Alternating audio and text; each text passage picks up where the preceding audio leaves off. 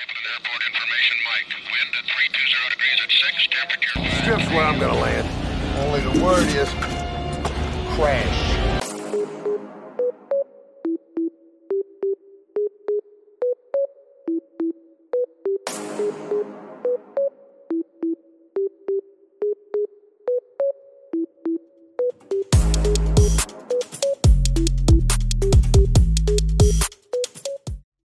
Hey, and welcome to the Wager Zone. It was one hell of a week. We're fully into football. NFL started off.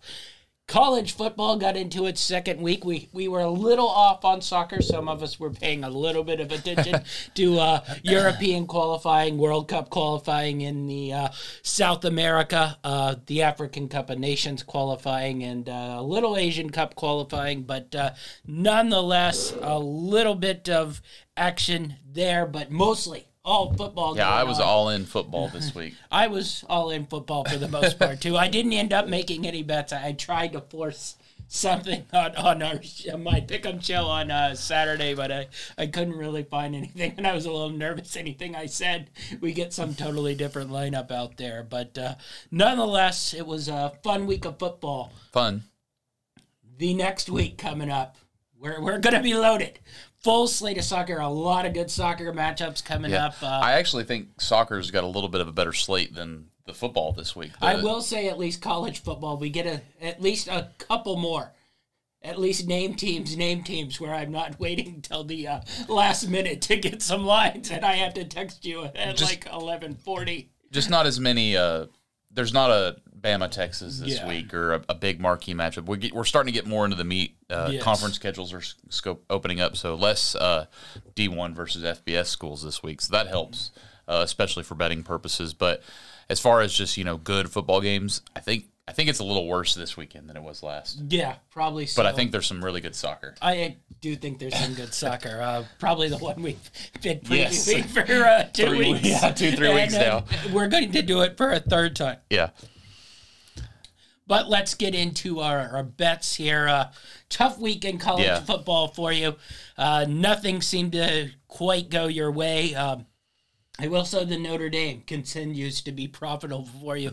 We had those up. Notre Dame might be the one team you win money on. Hit a nice Notre Dame. Hit a big Oregon, I will say, but that was my one saving grace this week. If I didn't hit that Oregon bet and pull that out of my butt, I really would have been in the hole. So this kept me from going too far down in it. Yeah, that Oregon got that last-minute cover. We both got the Oklahoma State one. That kept us alive. That was all I got. A couple of the bad ones there. James Madison ended up winning but not covering. There was they were lucky to even win that game. Yeah, sort of, because it seemed every time it mattered they drove down and scored. Plus, I will say this, a lot of those college games got messed up by the stupid weather that just rode up the East Coast and caused a delay in about 20 games. Essentially, it felt like every game I bet on, I got some sort of delay, and then the delay didn't go my way. But James Madison, -5.5, didn't cover that one. What was your team? You on that rain delay? The Holy Cross. Holy Cross. College. It was delayed 9 hours. Yeah, for one possession. My underdogs. I think I had 4 games go into overtime where I had the underdog. Lost all those. I had that Holy Cross game where Boston College was punting to them in a one-possession game. Lightning delay. 9 hours later, randomly, Holy Cross has to come out there and make a game-winning drive. If we could have just expanded that game a little more, we would have had a shot. But UT San Antonio, as much as Notre Dame has won for you, I think UT San Antonio's back-to-back weeks. They're teasing me again this week with the spread, and I don't know if I can hop back on that. If ever their offense is going to find a rhythm, I think it'll be that this week versus, was it Army or Navy? It was one of the military ones. I think it's Army. Once again, they struggled versus Texas State. Got the win. I will say that. Texas State, I told you, they got a good coach. Yeah. Alabama was a bad luck loser. Your favorites in Houston. Basically, I pick against them, I lose. Whatever you do, I pick with them, I lose. The opposite is going to occur. So. Already just told you that I'm looking at this week. They're getting 7.5 at home. Who knows what's coming out? Win versus UT San Antonio, loss versus Rice. Who would have predicted it? They got the win versus Rice. They just didn't cover. Well, yes. And it was double overtime. Win versus Rice. What was it, like 60-something to 60-something? Yes. It was absurd. I should say non-cover versus Rice. Loss. Lost me money. It goes a loss in my book when I'm looking up and I'm going, Houston. Oh, they needed double overtime for Rice. Pittsburgh, I think we both loved. Yeah. I cowered out a little bit and only threw them in a parlay. You put a straight bet, a small straight bet on them, and they look like garbage versus Cincinnati. I will say we probably won't talk about it, but I thought Cincinnati looked pretty good. Hard to judge how good or bad Pittsburgh is, but that Cincy defense looked pretty stout. So I'm curious as they go into the Big 12 how they're going to play, because they look like one of the few ones that can really sort of D you up. So be interesting that. We did get the Oklahoma State. I mentioned that. Your three-leg parlay of Oregon, Houston, and Mississippi State. That one didn't go well at all. Overall, you won $1,590. You lost $4,500. Almost $3,000 in losses. $2,909. Your new balance now $20,636 after you had sort of bounced it back up. I got some big plays coming this week. Yes, I know you do. My college football was a sort of a mixed bag. I mentioned my underdog plays. I'll just go over those. The Tulane I crossed off because I mentioned I wanted that quarterback to play. If the quarterback wasn't going to play, I wasn't going to take it. But we had Appy State lose in overtime. SMU, just an outright loss, though they played a pretty good game. And UAB, but my Arizona, San Diego State, and then my Holy Cross went down, and then, of course, Washington State, but I stupidly put them in the parlay with UConn. So my best read of the day, so I could extort a little extra money by putting the easy UConn in there. I should have known better because the UConn wasn't that good, but lost that one. Straight bet-wise, I was pretty good. Kansas on Friday, I really, really liked that one. Yeah.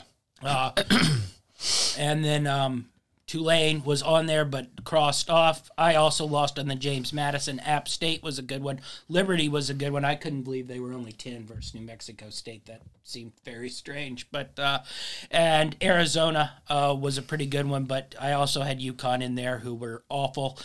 James Madison. My parlays did not do great. Went 0 for 4 on them. Had 2 out of 3s on that. My totals were really off this week. I should have abandoned them. I sent you the text. I don't like any of these numbers. I still found 4 in there. Ended up going 1 and 3 on those. But I did make some money on a couple of my money line parlays. I lost Alabama, Colorado. I thought once I sealed that Colorado one, I was pretty safe. I had a nice little cash out option online, and I was like, nah, don't do that. It was paying about 3/4 of what it would have paid earlier in the day, but I didn't do it. I was like, just let it ride, tried to get the money line. Yeah. And then Oak State Liberty 2-leg money line parlay was a 4-unit, and then Kansas James Madison also a 2-leg money line parlay. Paid $1,300 on a 4-unit play there at plus 132. Overall, I won $4,900, lost $4,750. So a solid $150 week where I gambled probably about $9,000 worth. So anytime you gamble that much and come back with $150, I don't know if it's get some good rewards points with those numbers. Don't feel great, but my balance is at $25,247, mostly off the week 0. I was awful in week 1. I don't know quite what I wasn't bad, but I certainly wasn't good. This week, NFL was a mixed bag for you. You hit your high unit plays, so you read the board better than I did on our straight bets. I was off on my straight bets, but your Atlanta minus 3.5, Tennessee plus 3. That was a. We'll get into that. There's a lot to talk about there. this is also just what the NFL is. You have that Tennessee game, you get the cover there. You have that Jacksonville -4.5 where Indy was basically sitting on the goal line for a freebie backdoor cover. Well, I was texting you. I was like, I'm about to lose this bet. For some reason, they ran went for Anthony Richardson. He bangs his shoulder, gets hurt. Well, you have to throw in. Well, the thing is, and I guess we'll get to it when we get to talk to the game, but the Titans take the field goal in a situation where they shouldn't. And the Colts should have kicked a field goal because they could still go with the onside kick and go for the touchdown, and they go for it instead of kicking the field goal. But, hey, it saved me 2 bets. That's correct. Miami Chargers, we both had the over on that one. That was smooth sailing there. We knew exactly what was going there. None of your touchdown scores hit. None of your first touchdowns hit. And you missed on your parlays, Falcons, Jags, and your boys in Seattle. Yes, well, Seattle. If that Seattle script flips, I'm profitable. I'm pretty sure because I would hit that parlay and I would hit and I had the 4-unit play on them straight. That was your difference in winning a whole lot and losing a little bit here. You lost 664 in that, so your balance goes down. Seattle goes the other way. I'm making $1,000. So we both got burned on that. Me on the Seattle side of things also got burned. My straight bets were awful, but when you trusted the Steelers, Seahawks, Broncos, and I was talking to you for some reason, Giants wasn't there. So I didn't even like it. Wasn't it tied for like the largest shutout loss of all time? Yeah, I think on opening week. Okay, opening week. I think there were a lot of ESPN parameters there. Yeah, they sometimes they go really deep in the stats there. And the wind was 4 miles an hour, but didn't hit a ton of my props. Only hit a couple of them. Calvin Ridley was a decent one. I bailed myself out. Had him in fantasy. Yeah, a little bit with Stephon Diggs. Receiving yards, I probably should have put more than the 1-unit play on Jefferson over 100. But I didn't, and it probably won't be even money for the rest of the year for that. So the one thing I did that won me money was I probably don't recommend doing so many teasers, but it seemed like the lines were a little off this week, and nobody knew quite what you were expecting. So I did a lot of teasers. I hit 3 out of my 5 teasers. The one I missed, of course, had the Seahawks in there, but my favorite was the 3-leg rookie quarterback money line parlay where I had Ravens, Falcons, Jags. Right, that rookie quarterback. That paid plus 167. That was a 2-unit play. Saints, Ravens, Commanders, 7-point teaser. Falcons, Browns, Dolphins, 7-point teaser, and then my total under teaser of Niners, Panthers, and Eagles. Hit that. I won 5,300. I lost 61.24. Lost about 774 there. Your straight bets hurt you. Yeah. Straight bets were just awful this week. My reads, other than the Cleveland Browns, was pretty much every team that done it out this week. So 24,225 left for me on the budget on that one. No soccer to go over. So let's get into some college football. I want to talk top 4 teams here. And I'm a little... This is more what I've seen teams play. I got to watch a lot of teams this week. Play college football more than I did. So this is like a power rankings, not it's necessarily sort of a power. It's like right now. Okay. If you told me pick the 4 best teams in college football right now, I think Florida State has to be there. Definitely with their win over LSU. That's probably, other than Texas, the best win on the board so far by a team. I think Notre Dame, granted, you probably don't look at that NC State win, but I think playing those first 2 weeks and going to NC State and winning that game and winning it pretty easy. I guess it was a little tight there for sort of the first half. And I just think that defense-offense combination right now. I think Notre Dame's pretty tough. Texas probably has the best win on the board.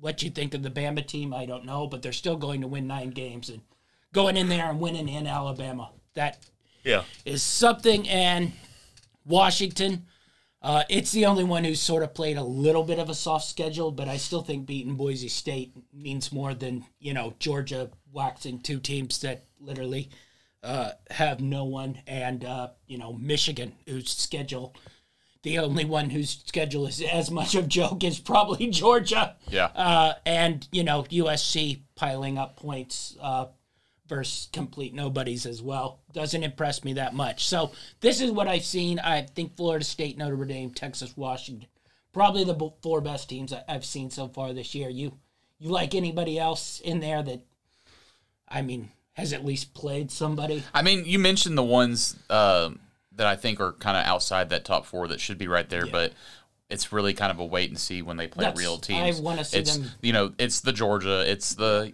USC, it's the Ohio State, it's the Michigan.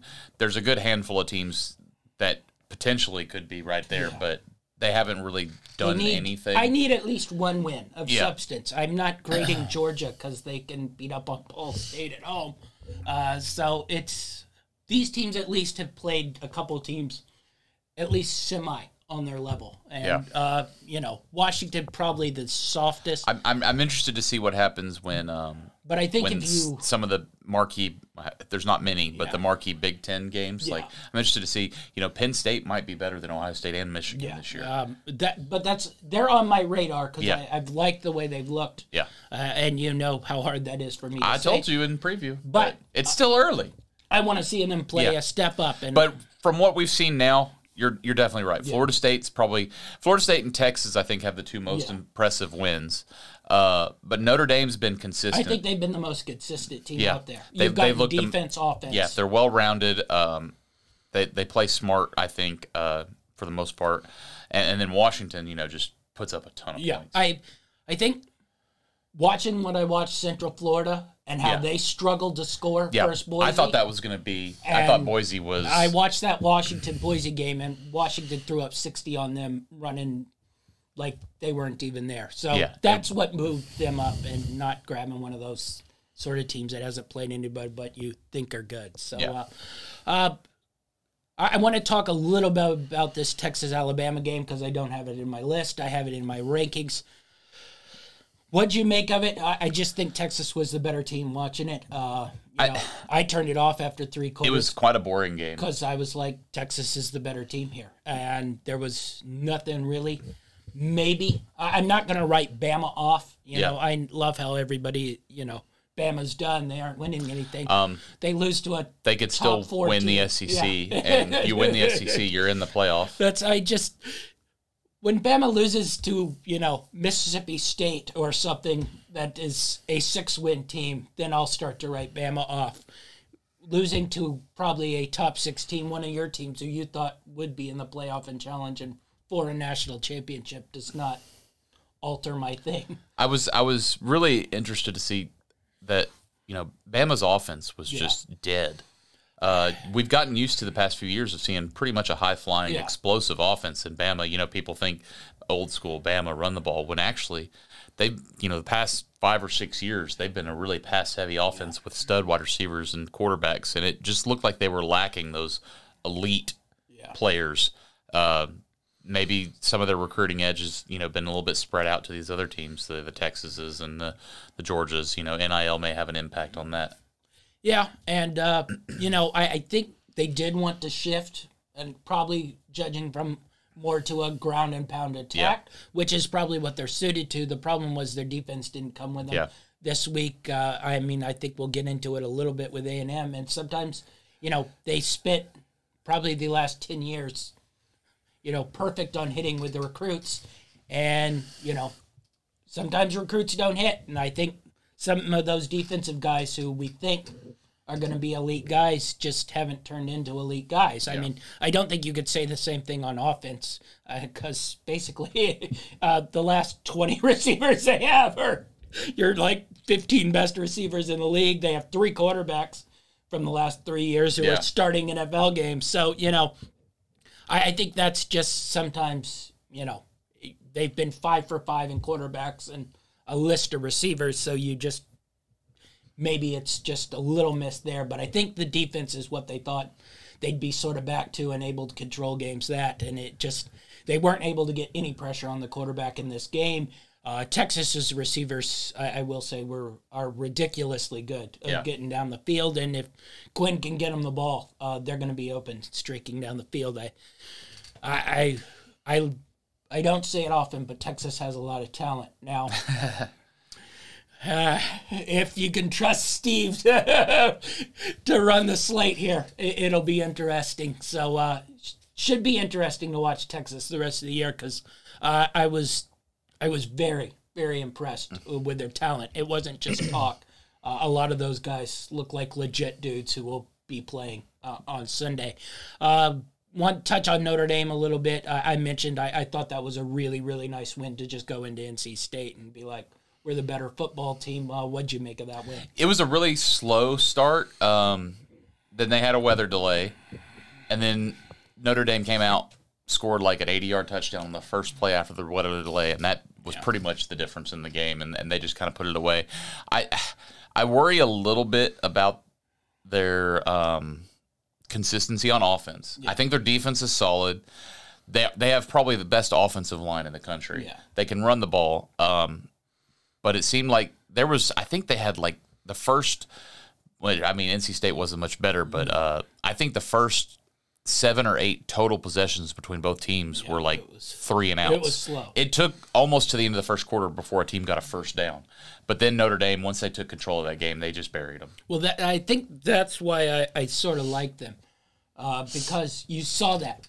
Their defense kept them in when their offense wasn't flowing. And I think when you have somebody like Hartman, once he found that rhythm, they were able to run the ball, play action was hidden. I don't think their receivers are great, but I think that mix, once they find their flow, they're hard to stop, and their defense can keep them in those games. And Hartman can hit guys if they're open. I mean, if he's getting protection, he can put it on a dime. So, yeah. Yeah, I'm curious if they can run the table here. I've just liked what I've seen from Notre Dame. Let's get into a couple of the other games. There weren't a ton. I want to talk a little bit about that Illinois-Kansas game. You were all over this one. I'm really, really impressed with Kansas. That football, if Daniels can stay healthy, they were able to just dominate on both sides of the ball. Defense, it looks like a Lance Leopold full team here. Defense, offense, they can hit explosive plays, but they can also control the clock. They just dominated Illinois and took them out. Now, what you think of Illinois, but if you told me Kansas was moving to the Big Ten, I'd say they could win that Big Ten West side of things. I'm a little curious if they can be I think they can be the contender here in the Big 12. I'm just interested to see what they do when they step up and play the big boys. It is Illinois. Yes. So just pump the brakes a little bit there because, while we were big on Illinois in our preview, they haven't shown us anything this year, and they might just be bad. Yeah. Granted, they did beat a Toledo team who scored 70-plus points the week before, but it was for Texas Southern, so we'll balance that out a little bit. They look impressive defensively, which was their problem last year. Offensively, I think you're going to be able to get points. The other thing is Daniels has to play. To be elite and maybe reach that 10 win mark, Daniels has to play. The other guy is good. He's probably played as many games as Daniels has. He just doesn't have that extra sort of niche. It becomes probably a 7, 8, 6-win teams if that other guy is playing. I think if Daniels stays healthy, this team could creep into the 9, 10 win mark. We'll see what the other Big 12 teams look like, but I haven't been overly impressed with Baylor or Texas Tech. Kansas State looked pretty good. I thought, they look like Kansas State with a little bit more of a passing game. I thought Will Howard looked pretty good. Yeah. Let's move on from this one. I think this was probably the biggest disappointment of the week. Ole Miss Tulane, it still was a good game, but I wanted to see that quarterback. And that was disappointing having him ruled out before the game. I was kind of bummed because I thought this was going to be quite the showdown. It turned out to be pretty good. The score did not indicate what the game was because Ole Miss got that cheap, defensive touchdown as Tulane was driving down. I think Tulane has their starting quarterback. They're very capable of winning this game. Yeah. The way passes were open, and what I think of that, I honestly think that Tulane kid's probably the second best, at least legit quarterback who can go play NFL Sundays out there. Caleb Williams is probably up here. There are a couple guys I'm looking at, and I think that guy's right up there. There's not much to talk about. Just disappointing because I think we were both hyped to watch this game, watch Tulane get a shot versus Ole Miss, and then the way the game turned out, you're like, man, if they had that guy, this could have been something. So disappointing there. Ole Miss ends up with I think a decent win, and half the people won't even remember that the quarterback didn't play, and it'll probably look even better 6 weeks. Well, it's like from now. when they scheduled that non-conference game, was Tulane even any good? No, they were. I don't think Ole Miss knew when they were going on the road to Tulane in week 2 that it was going to be a tough matchup. Well, I think there was talks of Fritz getting canned because he had those 2 down years. He's still won 6-7 games, but Texas, Miami. This was an interesting one. Miami tried hard early to give it away, but I think the better team just went out there. I think you saw a lot of sort of what people thought of Van Dyke last year coming into Miami. Yeah. He's one of those he made ridiculous throws. And, speaking of team who does a lot of recruiting and has a lot of fancy players, offense didn't, I think, look great. I mean, their scores came off Miami's stupidness, and the defense. The defense was awful. Which, has all these loaded guys, but don't seem to do anything. Just got shredded by that Miami team once Miami hit its stride. Yeah, I wonder how small that buyout's getting, because a lot of these issues you see with Texas A&M seem to be coaching and putting players in the right positions, because they have the talent there. They have the fan base, they have the stadium, they have the facilities. What's the missing piece here? Because if they wanted to make the next step and get back to where Texas A&M needs to be, this was the game they needed to win. I think, kudos to Miami. It still doesn't quite show me enough yet.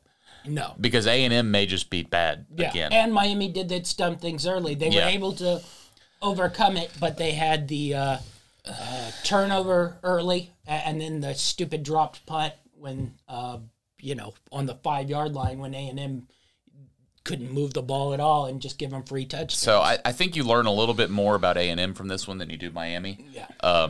Just because I think A&M may just be what they've been the last 3 years, and the patience is going to run out on Fisher very soon. I am curious to see what we get from Miami. I still didn't love the defense, but offensively, if Van Dyke can stay like that, you have a pro-level quarterback. Well, and the ACC is pretty weak. Yeah. I sent you the text earlier about Clemson when they were struggling with Charleston Southern. Do we make a bet if they can even win the Big South Conference? So we'll see what sort of goes on with Miami if they can keep growing there. They're one of those teams, as more wins flow, the stadium gets a little bit more and more They might actually have up. people there. Yeah. It'd be nice if they had a stadium, on campus. Well, yeah, I think that land costs a lot of money. So, anyway, UCF Boise State was, anytime Central Florida can go in there and you win at Boise, it's something to be said. I was expecting a bigger difference in talent here, especially. This game actually makes me think higher of Washington. Yeah, that's what I was... Because I was expecting UCF to come in and blow out Boise because, Washington handled Boise. I was like, oh, Boise's bad. But this one was a bit of a fight. Yeah, Boise State's defense looked much, much better in this one. Offense is still a struggle. That quarterback is good, but really, really raw. It's just bad mistakes, bad time. It's sort of the reason why maybe they didn't use him last year. Is there's a lot there to work with, but it's not there yet, and that offense gets stalled behind. Kicking problems continue to be a Boise State thing, but big win for Central Florida here as they sort of creep closer to their sort of Big 12 season and see if they can be contenders in there. But that's a huge road win, even if it's probably not the best Boise State team we've seen. You go in there and win. That's a big deal. All right. We want to look ahead to this week's games. I know you've already sent me a couple. A couple caught my eye this week. We sort of get the first half taste of Penn State here. We mentioned we've liked the way they've looked, but they haven't really played anybody. Go to Illinois here. not a great sort of Illinois team, I think, but certainly one that if Penn State's offense isn't scoring, which has been their problem, we get the typical Big Ten game of. I don't think that's been their problem this year, though. No, they've been able to pass. I think that's the difference. And that's what I'm asking. Can they go in there and pass the ball and continue to dominate here versus Illinois? If I had to lean on this spread, it'd be taking Penn State to cover the 14.5. I think this is going to be a big win, especially what we've seen from Illinois, just crappy. Yeah. But like you said, the classic Big Ten grueling matchup could rear its ugly head. Yeah, I think we'll get a better feel of what Illinois actually is if they can. They got this one at home, at least hang around in but this one. They had Toledo at home. Yes, and barely got that one. Yeah, but that might just be Illinois style. That was their style last year too. Just close and gross, but at least a step up in competition here for Penn State. LSU, Mississippi State. I wouldn't say overly impressed with Mississippi State over the weekend, but enough to sort of get it done. I think that speaks more to Arizona. I told you I really liked the way Arizona looked. Went in there, played a good game. Mississippi State played a solid game. LSU comes in there. Get our second look at LSU playing another competent team here. First go around, Florida State might be more than a competent team. So this is probably a must win here for LSU. These are the games they sort of took a hold of last year and sort of how they snuck their way into the winning the SEC. What do you make of this LSU? I've got a little bit of lean here, and I think it's going to be one of my plays this week. I was just looking at some stats, and I saw a couple other guys' podcasts, and they were talking about this. While LSU did dominate Grambling last week, they gave up over 200 yards rushing to Grambling. And guess what Mississippi State did a lot against Arizona? They really tried to emphasize the run game, which is different, which is weird because, Will Rogers has been throwing the ball like crazy at Mississippi State. And he didn't have hardly very many pass attempts. They're running the ball. So I think they might be able to find some success rushing the ball against LSU, keep this a low-scoring game. I think LSU gets the win, but I really like the points here. Yeah. Getting 10 at home. Yeah, it's interesting. I think we still got a little bit of LSU. I think they can make the step. I'd probably stay away from this game. You know how I feel about taking, large road favorites. So, and I didn't quite get a great feel of Miss State. I watched that game coming away more like Arizona can't hang with these teams. As long as they're giving them plus, I'll probably be more ride Arizona than I will be sort of. I just don't have a feel what Miss State is. I might not have a feel all year. It's also an early game. I think it's a noon kickoff. It is. Next up, I marked this one down because I'm interested, because I watched all that Wisconsin-Washington State games doing in my seat. I did have the spread, which I wasn't worried about, but I was like, why did you try to get a little extra boost with Alabama on the freaking parlay when all you had to do was just put some extra money on the stupid Washington State? Wisconsin looked exactly like what Wisconsin looked like last year going into Washington State. Granted, Georgia Southern has not played elite competition. They've scheduled some dogs, but I do think they can play football a little bit here. 19 seemed like a lot for a team that I just thought was garbage versus Washington State. Weren't all that impressive the week before versus Utah State, I believe they played. Yeah. They didn't cover that one. I think Georgia Southern could go in there and give them a little bit of a game. I was shocked this line was at 19. Yeah, I'm not sold on this one. This will be a stay away from me. I just, despite Wisconsin playing badly, the talent gap here between these two teams is massive. And going into Wisconsin, yes, it's a big spread, probably too big for me to even think about considering Wisconsin, but I'm not certain Georgia Southern can cover that either. So I think this is a stay away. The thing that makes Georgia Southern's going to try to run the ball and control game. Wisconsin looked like they had no passing game. Defense looked okay, but Washington State bullied them. I just wonder, one, if the Wisconsin fans start to turn on this team.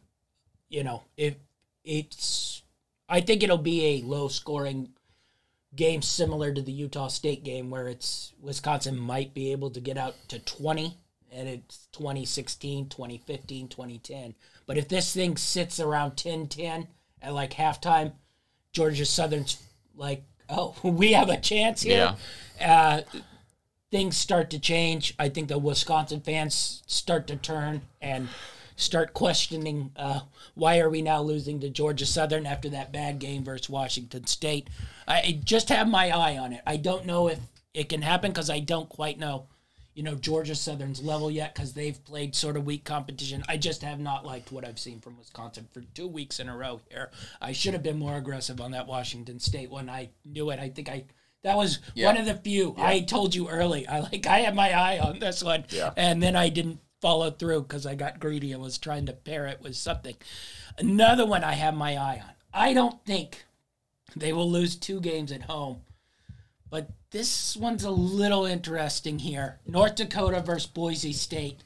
North Dakota's a subdivision team, but these Dakotas and grassland plain type teams have had a large rivalry for a very long time. A lot of them played in the lower tiers against each other. They're all very good football teams. Boise State's the one who continued to accelerate their program and want to move up. I mean, I think we both know North Dakota State, if they wanted to make that jump to Division, 1, they could easily make that jump. But I worry a little bit. North Dakota marks this game down, takes it pretty serious. They're a solid football team. I don't know if they can go into Boise State, but I'm wondering if Boise State's, they don't start 0-2 a whole lot and don't start 0-2 with a loss at home a whole lot. If they're a little down and this game gets close, what happens there a little bit? Yeah, I don't know. I don't know if they can lose twice at home. I'm curious what this number is going to be now. It'll be one of those. We'll find out a few hours before kickoff. That's going to be an 11:55 text, I'm sure, to you, if you have money left. But I'm interested here because I think North Dakota, talk about a downward spiral if Boise loses this one.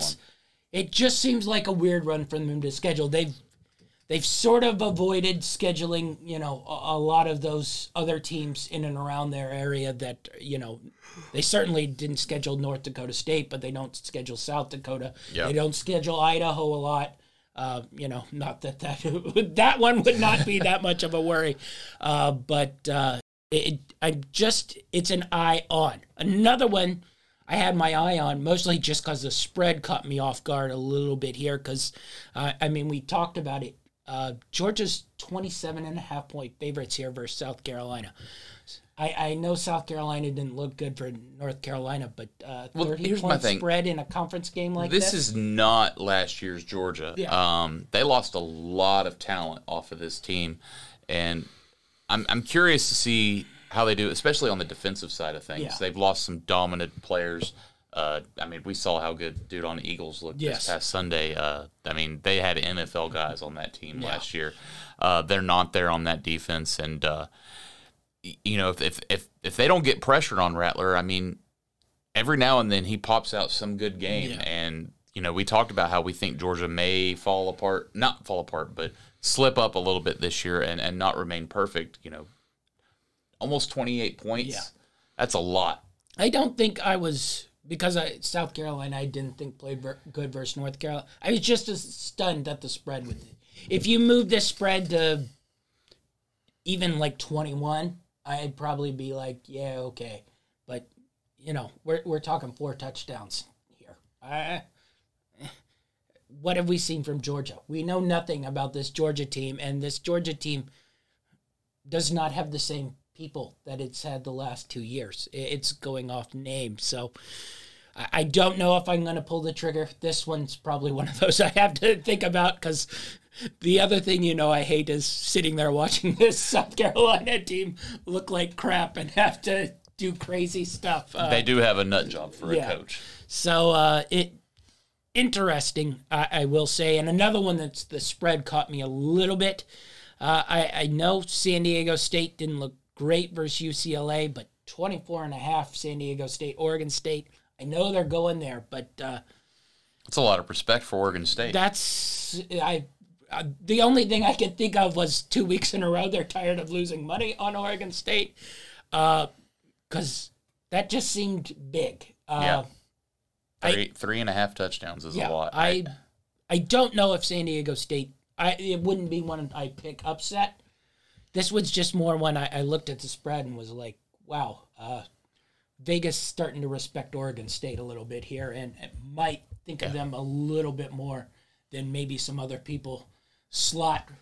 We were big on them, but I think they think Oregon State's maybe the second best team in the Pac-12. Yeah, I mean, judging from the spread, because the UCLA spread was, I think it was like 14, yeah, 15. It was 2 touchdowns. Yeah. Maybe, road environment. UCLA doesn't really pack their stadium out very much. Yes. Oregon State does. I think I'd maybe understand it if it was later in a little bit winter. further north, it's a longer travel time. But I don't know, 24.5, that's a lot of respect for Oregon State for a team that usually doesn't get the respect. Yeah, it's interesting, I thought. Next up, I think this one confused me. Yeah, it's a good battle. I will say that. Minnesota, North Carolina. North Carolina's 7.5-point favorites in this one.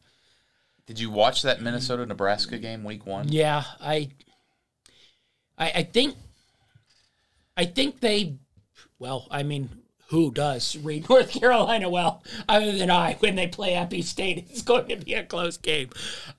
It probably depends what you think of Appy State. I think we both think Appy State is a good football team. I think we both thought Appy State, especially coming off that win of North Carolina, South Carolina, that North Carolina was going to be a little bit down. Minnesota, I don't even know what to refer to the Nebraska win as other than they've won the football game. Yeah. Both sides looked awful, and Nebraska somehow looked even worse over the weekend.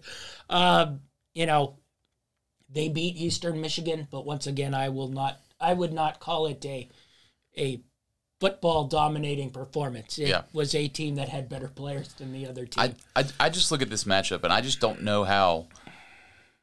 Even if North Carolina doesn't play their best game, I don't know how Minnesota can match the points North Carolina's going to be able to put on the board. Even if it's, 28 points, I don't know if Minnesota can get, 14. Well, that's I don't understand. I like North Carolina probably, like I said, up to 2 touchdowns here. Yeah. So they're going to be one of my plays for sure. I think North Carolina is the better team here. They are the hosts. And the other thing is, I think they're better tested. I believe. 2 weeks in a row. It is in Chapel Hill, yeah. Yes. 2 weeks in a row they've played South Carolina and Appalachian State. So they're ready for tough games. This is probably the weakest of the 3 teams they've played. I think Minnesota thought it was going to play a tough game versus Nebraska, which it was a tough game, but it looked like a high school football game. They let Jeff Sims do some things, and only towards the end did he start turning the ball over numerous times a game. So interesting one there. Another one I'm interested here. Rutgers, 2 weeks in a row, played, winning football. I'll call it winning football here. Virginia Tech, this program is dying quickly here. Lost at home versus Purdue. I thought for sure they'd just still have at least a little enough home field advantage to be able to beat Purdue at home. They were not. Purdue thoroughly outplayed them. Rutgers, it keeps creeping up their line. They're getting a little more respect.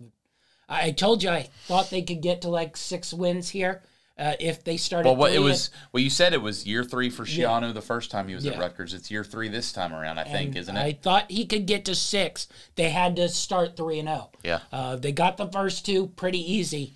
I'm curious your thoughts here. You think this is? I just don't. I don't know what the morale is of Virginia Tech. Yeah. They've got to be just completely just. Well, what are they be playing sunk for? If they go into Rutgers and lose. Rutgers has nothing to lose in this game. They're happy. They're playing well, and Virginia Tech's just trying to stay alive. And I don't know if it's going to happen. Yeah, and I will say Rutgers' offense has looked almost functional the last 2 weeks. It's not going to score with the elite, but. It's a functional, simplistic offense that can run the ball, can throw play-action passes, and then they beat you up on the defensive side of the ball. So if you aren't capable of scoring points, which Virginia Tech was not capable of scoring points on Purdue, I think Rutgers starts 3-0, and maybe they can hit that 6-win mark. We'll see. This one was interesting because it's a team you like, and I think it's a team that can play good football. Hard to judge because Ohio State hasn't looked great, but they haven't needed to look great. The offense looks like they're trying different things. They've been yo-yoing quarterbacks. Now, I think they said they've picked a starter, and that's what they're going to do. I think it's the kids that started the 2 games, not the other one who's been coming in. 28 for Ohio State versus Western Kentucky here. Any chance Western Kentucky can just get this into a shootout and light it up? I think so. I think Ohio State lacks the physicality that they've had. But that's what I was curious. And I don't know if they're going to be able to disrupt Western Kentucky's offense. And I think Western Kentucky gets some points on the board. The other number I was looking at was on the over on this. I think it was low 60s. I think Ohio State, don't get me wrong, Ohio State's going to win this game. Unless something really crazy happens, I don't see Western Kentucky going into Columbus and getting this upset. But they can put points up on the board. They got a good offensive mind at coach, pretty good offense, and I could see this being a 40 to 20 something game. But 28's a little large. This is another one I would put probably around 21. Yeah, the way I could see it going is, how Ohio State's lost its game where their defense just collapsed, and it does become that shootout where the teams are just trading.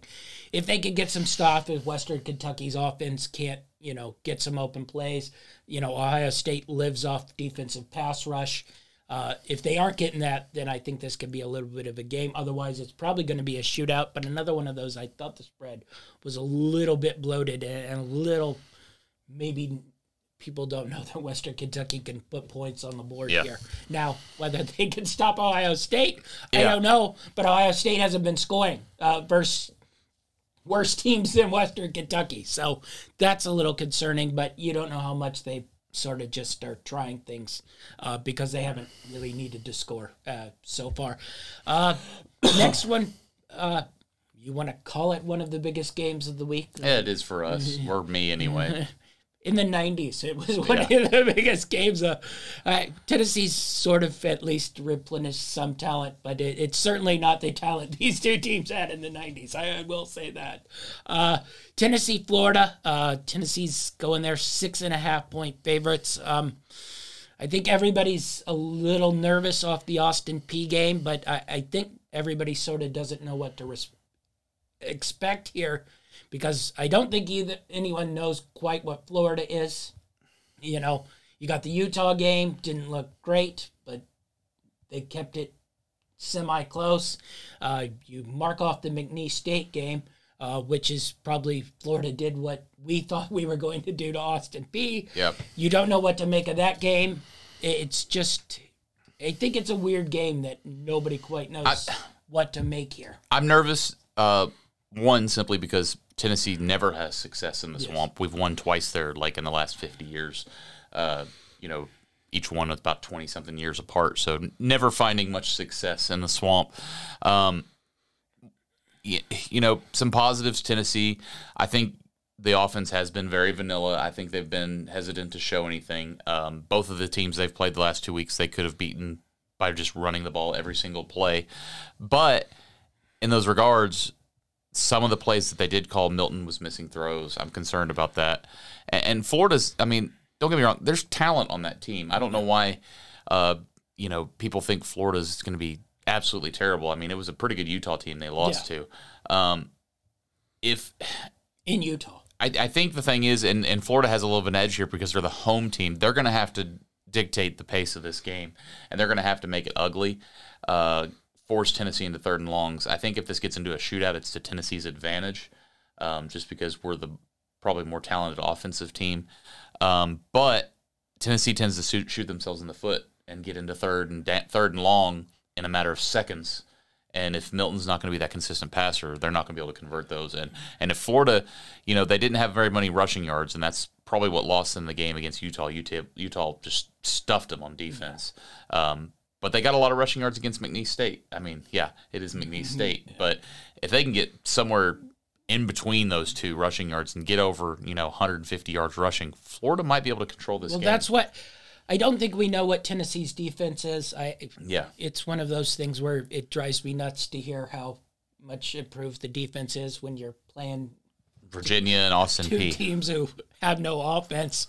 And quite honestly, Austin Peay sort of moved the ball half okay. Better than Virginia. And I think the offensive questions come, how much does it have to be sort of vanilla because of the quarterback? The offense has looked similar to what it looked like when Joe Milton has played quarterback for Tennessee in the past. There are plays, and then there are plays that are missed, and that was the whole reason Hooker took over, because those plays didn't get missed. And with an offense that plays so fast and will have times where they go 3 and out, you can't miss those explosive plays because you're going to give the ball right back up if those explosive plays are missed. That's when Florida can control the clock, especially if the defense can't control the run. We saw that Austin Peay quarterback run on us half successfully, especially for what that Austin Peay offensive line is. This was an Austin Peay team who basically did nothing the week before versus Southern Illinois. And I don't think they were playing vanilla versus Southern Illinois to prep for the Tennessee game. So little concerning there, but I think we'll know more about each team after this week and see what they are. Another one where I think sort of a litmus test. Yeah. Probably two not. They've kind of been under the radar this year so far. Upper crust, but I think we'll find out where BYU, where Arkansas sort of sit in that lay of teams between 8 and, 32 here. Yeah. And these are both teams looking to move towards the top tier of the conference, looking to make that jump. BYU new to the Big 12. Yeah. And Arkansas seeing that, both at Bama and LSU have a loss now out of conference, but still, do they smell blood in the water? Do they think, hey, the West may be looking for a new division winner. It's our time. They still got Jefferson if he can stay healthy. So we'll see what happens. This is another one where I don't have a good feel. I don't quite know what Arkansas is. We watched BYU play Sam Houston, who's just moving to out of the subdivision, but it's always been a pretty good football program. Yeah. They couldn't move the ball at all on BYU, and then the next week it was a Southern Utah team. Now, granted, that Southern Utah team went and played Arizona State to a 1-point game, but and Arkansas has basically played nobody, so it's just hard to gauge what these are. Arkansas 8, that seems a pretty fair line. Yeah, I might have reduced it a little bit, but you're getting that extra tax for the home game here. Yeah, I think home team, that's 3 to 4 points. Yeah. Straight up, I think they're, it should be 3 to 4 points. Yeah. So add those together. That gets you around 8. Yeah, I think so. Let's move to this one. Speaking of no idea. You need to talk me out of this. I saw this, Houston at home, getting plus 7.5. After they burned me when I took UTSA at Houston, I'm tempted to take Houston again this week. And TCU may be terrible. Yes, but I don't think there's a way to judge. Their defense, Houston gave up 60 points to Rice. That's my concern. I'll be with a little bit of extra time there. TCU's defense, I will say, looked better last week. Granted, that was for someone incapable of moving the ball forward. The one thing I can say in this game, I know TCU will score points.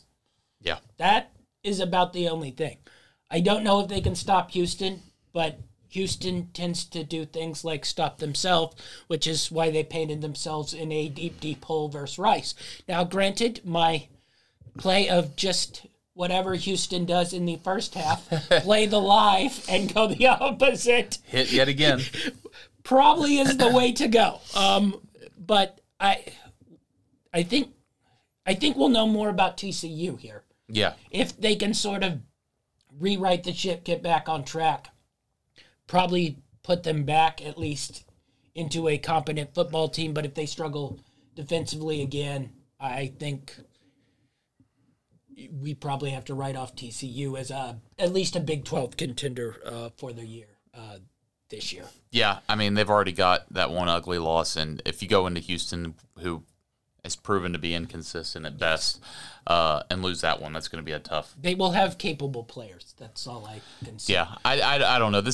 Whether it's managed right and channeled properly, there's no telling. I have to talk myself out of taking this one. I've been eyeballing it, but I'll jump off and Houston will win by 30. Yeah. You will get the best Houston performance in 20 years. I'll just have to be okay with it. All right. Is this a conference game this year? Is Houston in there yet? No, they aren't, are they? Yeah. No, they're back. They're at Big 12, so we're... Yeah, it's a conference game. It's a conference game. Yeah, because BYU and Houston both joined this year. Yeah. All right. Old school Southwest Conference days in effect here. TCU and Houston. Last one. I don't know if this was going to be a huge matchup, but it was probably Washington's first, at least half legitimate test. But, a little bit of a cloud over this game now. But Michigan State, if the Mel Tucker contract wasn't bad before, looks worse and worse. I think it's one of those, a lot of people have been jumping to conclusions on this. I think we need to wait. Yeah. Because, we've only heard one side of the story. We need to wait on the investigation and stuff. I hate to try to judge people before we know all the details, but it's ugly nonetheless. Yes. He probably should not have been making phone calls that he was making, after midnight. Yes. Whether it was forced or unforced, that'll come out. You can't put yourself in those situations. That's exactly right. That's why you get... Whether she's making false accusations or not, as a responsible adult male, you have to avoid situations that could portray you in a bad light like this. You're given the 10-year... And he may very well be guilty of all these accusations. I don't want to, we've only heard her side of the story at this point, and, the Michigan State's playing it safe. They're suspending him now, and then they're going to find everything out, and we'll see what happens. But it's going to be hard to rally the troops now. Yeah. Michigan State, also a school that isn't exactly the cloud of institution here of handling these things well. But, like you said, no judgment yet other than probably make better decisions. That's why they give you a 10-year deal with millions of dollars. Yeah. Make better decisions. Any chance Michigan State has of... it was slim before. I haven't granted they've won big both weeks, but I haven't liked the way they've looked. I think this is a chance for Washington to really put themselves on the radar, and they might take advantage. Yeah, this could get ugly. Is big, but it's in Washington, isn't it? Yes, it is. Yeah, it's going to be hard to get that Michigan State team ready to go without their coach on that big of a road trip. Yeah, it was a long shot last week before this stuff dropped. Now with this stuff dropping, I don't think Michigan State is Washington team total over. Yeah, I think that would be something to look at. But I just don't think Michigan State, even before this, was capable of scoring with Washington. And now with this, I think they had a fluke year, the year that they thought Mel Tucker was an amazing coach, and then they're like, "Oh, lifetime deal." Well, they did the stupid thing when supposedly SEC schools started sniffing around him, especially LSU. They felt the need to throw a 10-year deal on a football coach who was completely unproven. I'd call semi-successful at Colorado and one okay year at Michigan State. If you watched any of those games from when he won, what did he win, 9 or 10 games? It wasn't exactly like they were playing dominant football with legit dudes who were great. So just a little jumping the gun and giving any coach a 10-year deal. There possibly is 2 football coaches in the world I would be giving 10-year deals to. And one who wins 9 games or 10 games with Michigan State is not one of them. But nonetheless, anything else in college? No, like I said, I think it's actually kind of a light week this year as in terms of marquee matchups. I think we've got a lot of interesting, could be good games, but probably none that should be impacting the playoff picture, and unless we see a crazy upset happen. Yeah. It's been a weird 3 weeks here for college football. Yeah, it seems like this year is going to be very much a wild card year. I'm looking forward to maybe seeing a different lineup in the playoffs this year. I think it could be good for college football to see some different teams there. Yeah, and Clemson's out. Yeah, well, I say that they beat Florida State and don't lose another game. All right, I think that closes up. It just seems like there hasn't been a great mark. I know they were pumping that Texas-Bama game. That was a little bit of a dud. I think they thought they'd get something great out of Tulane and Ole Miss, and the game was good. It didn't have the NFL quarterback on the other side, and we got Jackson Dart, who's interesting on the Ole Miss side, but it just doesn't seem we've had the marquee college games early that we've gotten the last handful of years. So we'll see what this week's like, and see if we get any good games this week. Let's move to the NFL. All right. Fun NFL week. Week one's always strange. Yeah, it's just you think I went into it all optimistic. I got great winners. I know what I'm doing. Yeah, you think you know the NFL. You don't know the NFL. No one knows the NFL. That's why the sports books love it. Yeah, I think that's exactly right. I think the underdogs went something like 8-7, but I know the home dogs, because I had the parlay with it, went something like 2-6. So who knows? Couple thoughts from opening week, who you're impressed with, who you weren't impressed with. I think everybody has to be impressed with the Niners, but it's sort of a mix and match thing. I'm surprised to see Purdy still be as good as he is. I think that was my big takeaway in that game. Not so much that the Niners could rip, but I mean Purdy was an efficient beast. Ball where it needed to be, when it needed to be, and it's just one of those things where you watched him in college. Anyway, he was a good college quarterback. Those Iowa State teams were good college football teams, but they were never great college football teams. He was never great college football quarterback. And then you see this, and you're like, is this guy one of the top 10 best quarterbacks in the NFL? With as efficient as he is throwing the ball and getting it to the right place? I think that was really good. One team that really impressed me, and I know it was the biggest margin of difference, but I thought the Cowboys looked great. I know Giants equals bad, but the Cowboys just had their foot on the throat defensively the entire game. Maybe the best defense in National Football League. I think that was, and I will say the rookie quarterbacks, we'll get into it, but I thought Anthony Richardson looked pretty good and comfortable, which of the three, I thought he looked the most. The one I watched the most of was Bryce Young at Carolina, and he had a couple of bad turnovers. They were very similar to interceptions where he didn't see the safety sitting over the middle and it just got picked off. But he led one drive down the field, and he looked really good. He had a moment where he was hitting his checkdowns, hitting his reads, and I think he could grow into a really good player at Carolina. Yeah. Maybe not this year, but I think if he gets a lot of good experience, he's going to develop. Yeah. I watched that game on Monday or Tuesday. I watched it, the quick version on my NFL Plus, and that offense just isn't very good. Yeah. And I was even hearing, I listened to a couple podcasts, and they were like, "Oh, he looked bad," and I'm like, "Well, what do you want?" Well, I mean, I texted you. It was right after that drive. I didn't think he looked bad. Some bad turnovers, but what do you expect from a rookie quarterback with a weak wide receiver team?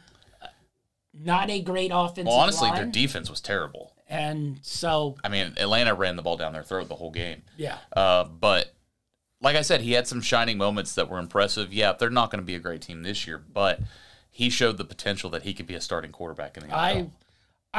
That's my opinion. I did not watch it and think, oh, this guy's terrible. No, I did watch it and was like, wow, this guy's really, really small.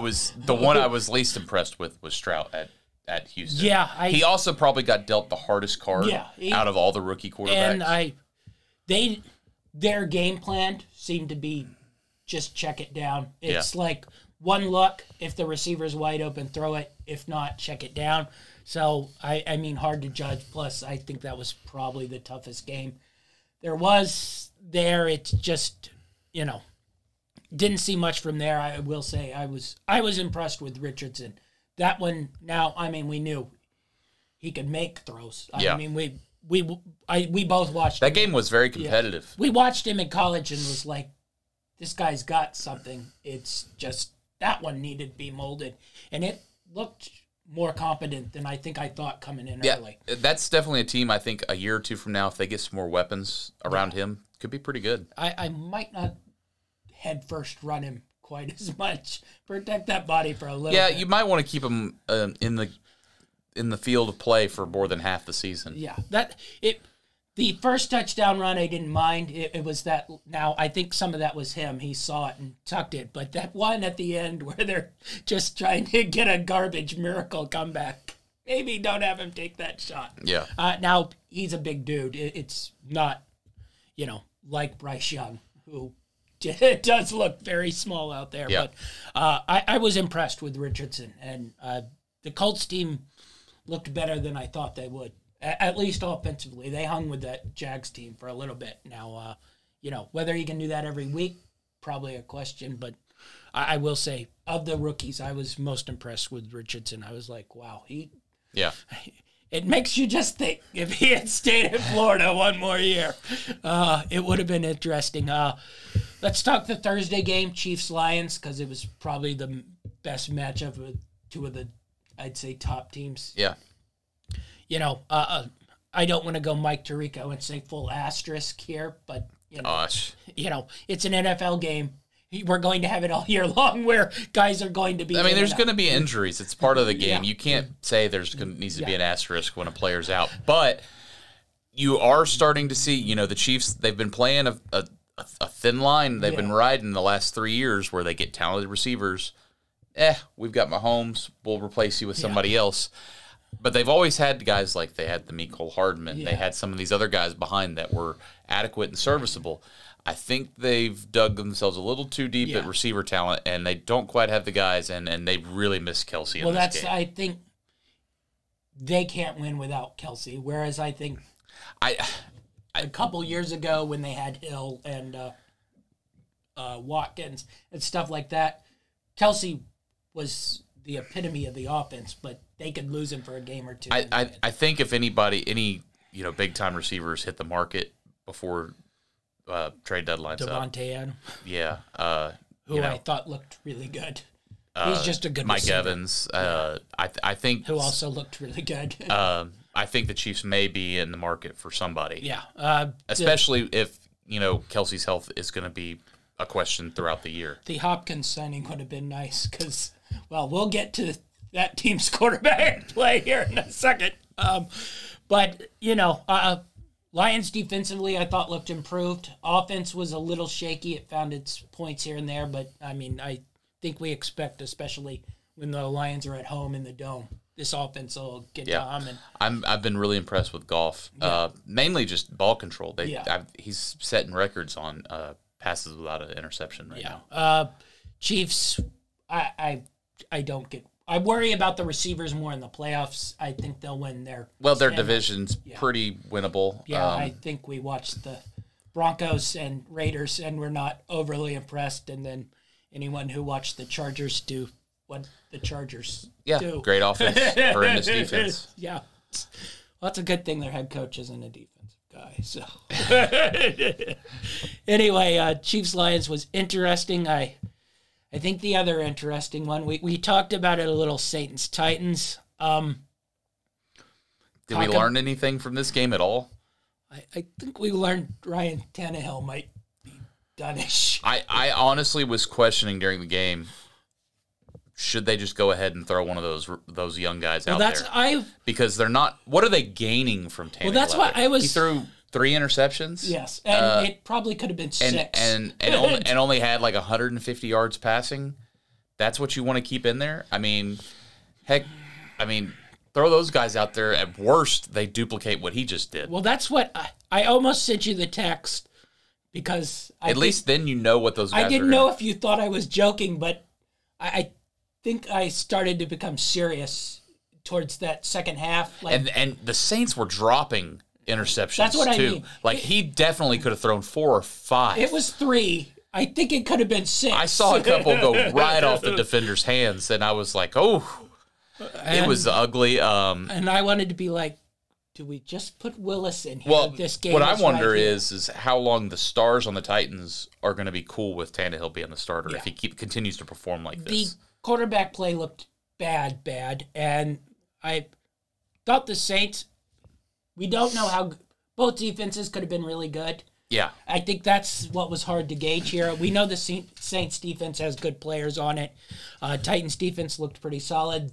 That might have played a little bit. I am a into it. little annoyed. I texted you about this. There was a clear fumble that they called an incomplete pass that the Titans recovered, and they got it where they recovered it. But Byard was going to the end zone with that, and that pretty much changed the game right then and there because if they get a touchdown there, they may be grabbing momentum. So I was a little disappointed in that, but sometimes that's the way it goes. Yeah. Talk about the decision-making at the end, which I think feeds into the quarterback play. I think that's why it confused me so much. Down 4, 4th and 12, or 3rd and 12, they get the probably 6 yards to make it about a 4th and 6. But it was on like the 8 yards from the goal line. Yeah. 10 yards from the goal line. I could see the end zone from the view. And just a weird coaching decision by Vrabel. You don't get much. Kicks a field goal to make it a 1-point game. They never give the ball back. I mean, it's still a touchdown game if you go for it and don't get it. And you have to get the stop. Yeah. Either way, you're having to get the stop. So I mean, you got to go for the touchdown there. Everyone was scratching their heads on that decision. And they did actually a couple times almost get the ball back, and until they gave up a 50-yard bomb and the game was over. But it's just one of those decisions where you're a genius if you pull it off, or you're an idiot if you don't. And he did not pull it off, so I thought it was a stupid decision. The thing that confused me, as we mentioned it, they hadn't really scored or driven down very much all game.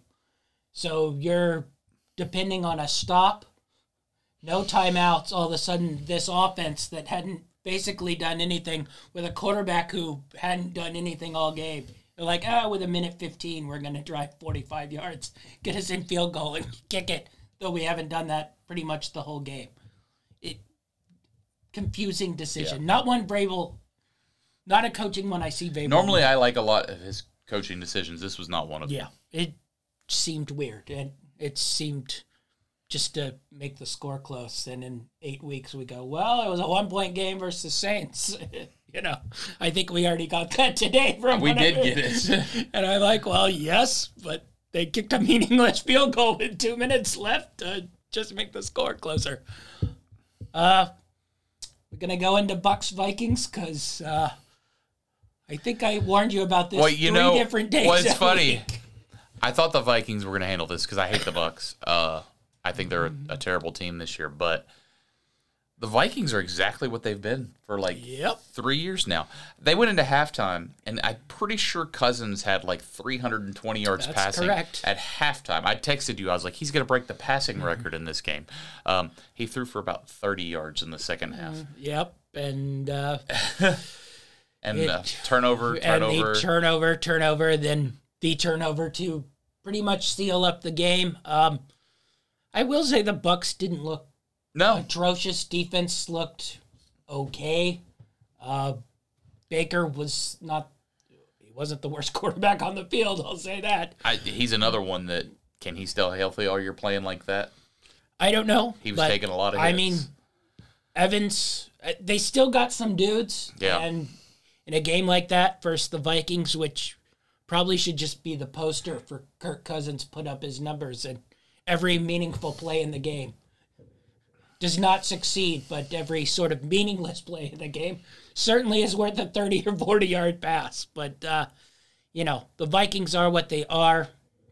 We'll see what the Bucks can do. They're certainly in a division where it's takeable. My Falcons. Yeah. I like the Falcons. Desmond Ridder was back there dropping 2-yard dives all over the place. They looked real confident in having him drop back and pass a lot. I think they threw, 15 times? 12? It was not very many. Dolphins-Chargers, probably the best game on the day. Probably the most entertaining game. Tyreek Hill was open a whole lot. I thought Tua was awesome throwing darts. Hill was awesome. Waddle was awesome. The Dolphins' offense looked awesome. Chargers' offense looked awesome in stretches and awful in stretches, and the Chargers' defense looked atrocious. Darwin James is really good. That's about all I can say good on the Chargers' defense. Yeah, this game was back and forth, and it just seemed like every time the Chargers would jump ahead, Dolphins would close that lead instantly and go down and score again. And Tyreek Hill was just getting the ball at will. Yeah. He had to leave the game a couple times just to take a breather because he was running all over the place. But as soon as he came in, you knew where the ball was going, and he was getting it anyway. Yeah, and if it wasn't him, it was Waddle, and if it wasn't him, it was Crockraft, and if it wasn't him, Mostert looked good too.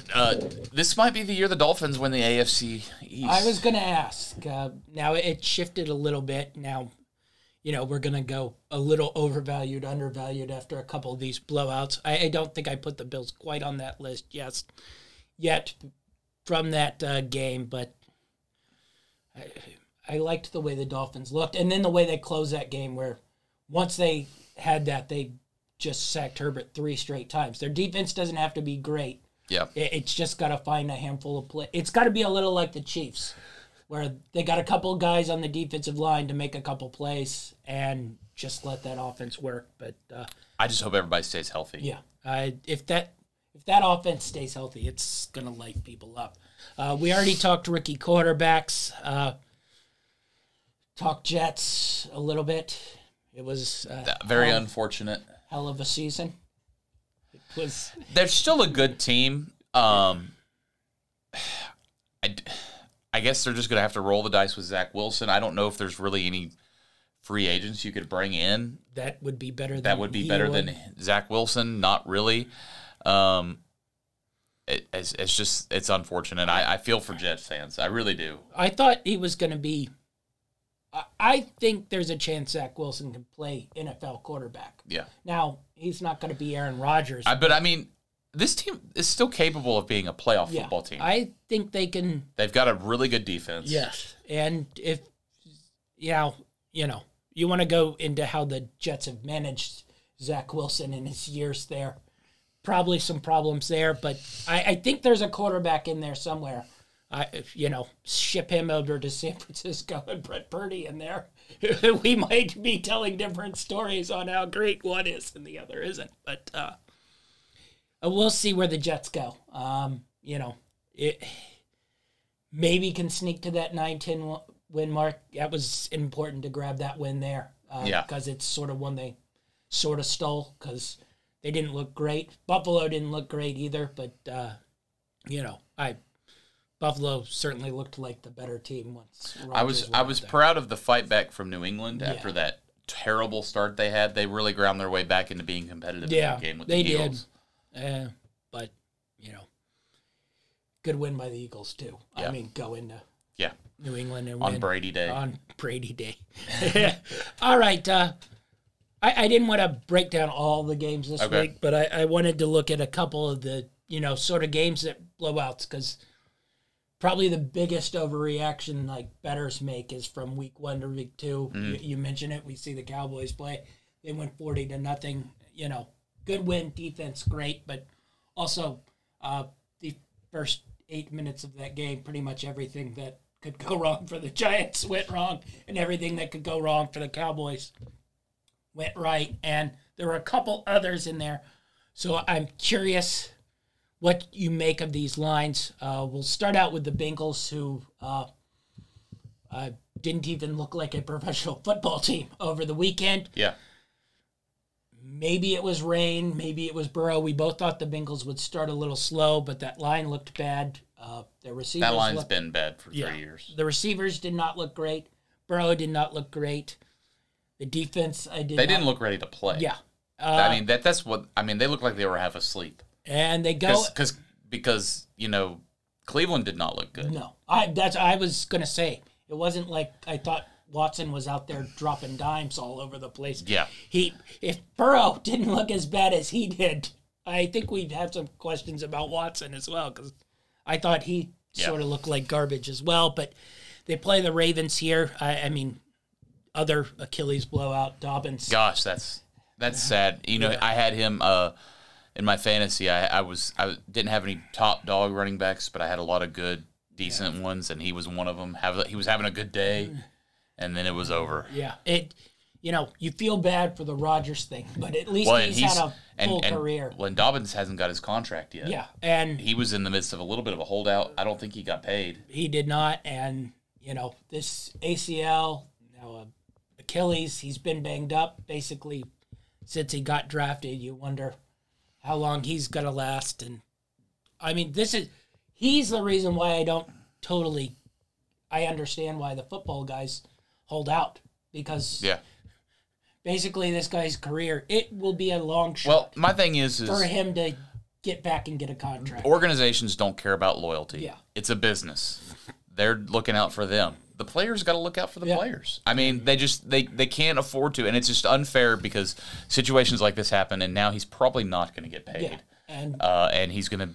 It might be a training camp invite to see if he can do anything, and once you're in that mode, your career's pretty much done unless... So, yeah, if you're in a position to get paid, you need to make sure you get paid. Yeah, and the Dobbins thing is a little sad because I think I definitely, when he got drafted by the Ravens, I was like, that's going to be a nice little, just a continuation of the Ravens. He fits their offensive game plan very well. Never hit.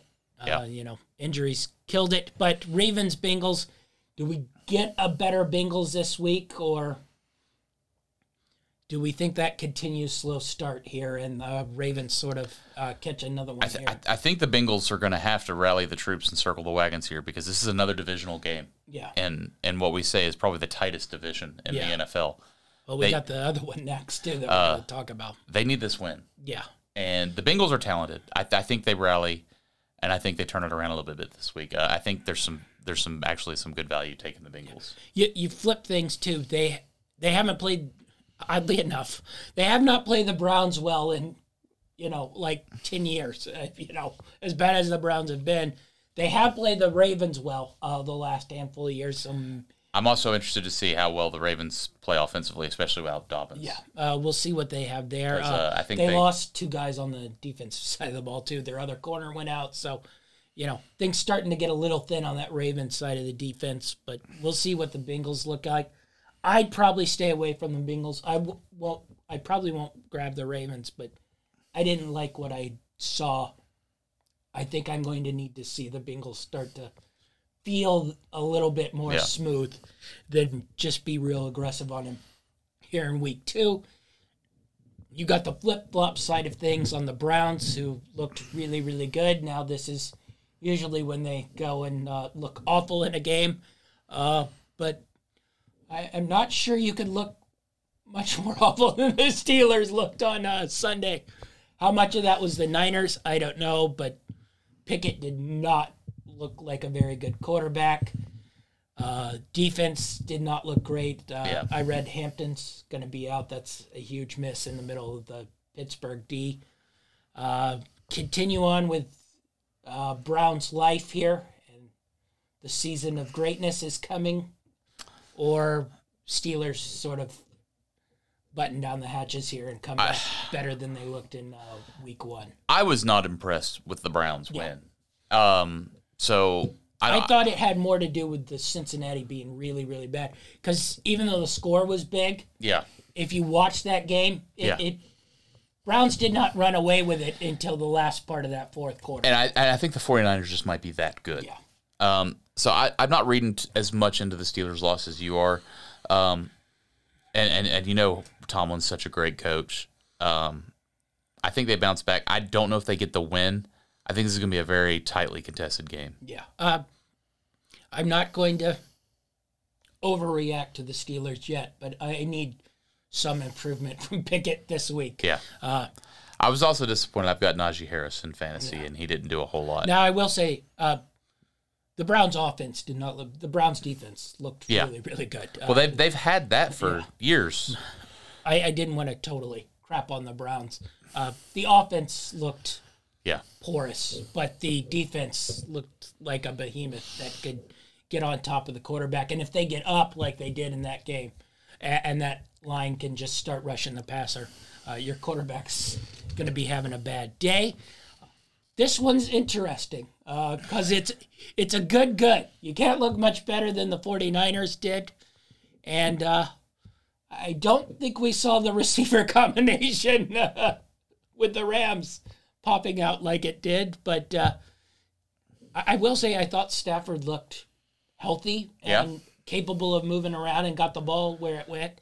And there's still enough quality defenders on the Rams that they caused the Seahawks problems. And he was finding Higbee. He was finding Puka and Tutu. The combo of Puka and Tutu, the best wide receiver duo. And they were open. They were finding a lot of space against Seattle. I was impressed. I really thought the Rams were going to come out weak and bad this year, and they really hung tough and looked like a playoff team. Yeah, if Stafford can be that. Now, we got the reverse here, too. The Rams always play the Seahawks well.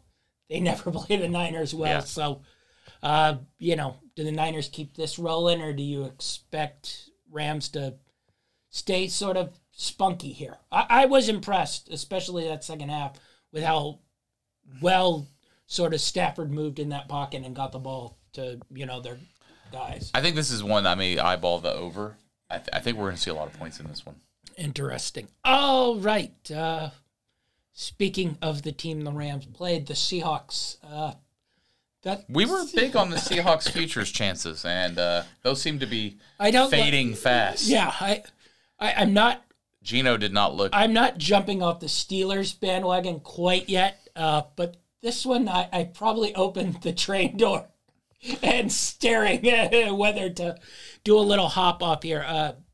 Seahawks first half looked all right. That second half, I don't know what to make of it. Didn't they just pay Geno a lot of money too? It wasn't a ton. It wasn't a ton. So, because they've got a ton of weapons. Yes. But he doesn't get them the ball very well. He did it last year, but it's really struggled. I think that's the. I mean, it's one game. Yeah. So, but at what point do the Seahawks look at their future and be like, maybe we just lose a lot this year? We get someone to slide in to play quarterback with all these weapons, and we get a fast turnaround. Well, I think that's. Because is it Geno Smith of last year, or was that just one of those weird outlier years that in 40 years when we're old, and we're like, remember that year Geno Smith was good? Yeah. Because he was awful the next year. And, I don't think they moved the ball 5 yards in that second half. They looked fine in the first half. Yeah. And looked like they were in control of the game and then just disappeared. Yeah. But I was watching, I had all the games on. I was watching it first half. I was like, okay, this is normal Seahawks.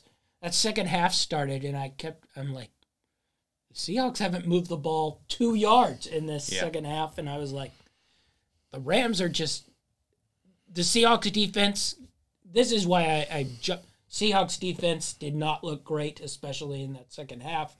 We make our jokes about Tutu and Pookie, but... that probably shouldn't be carving up your secondary, and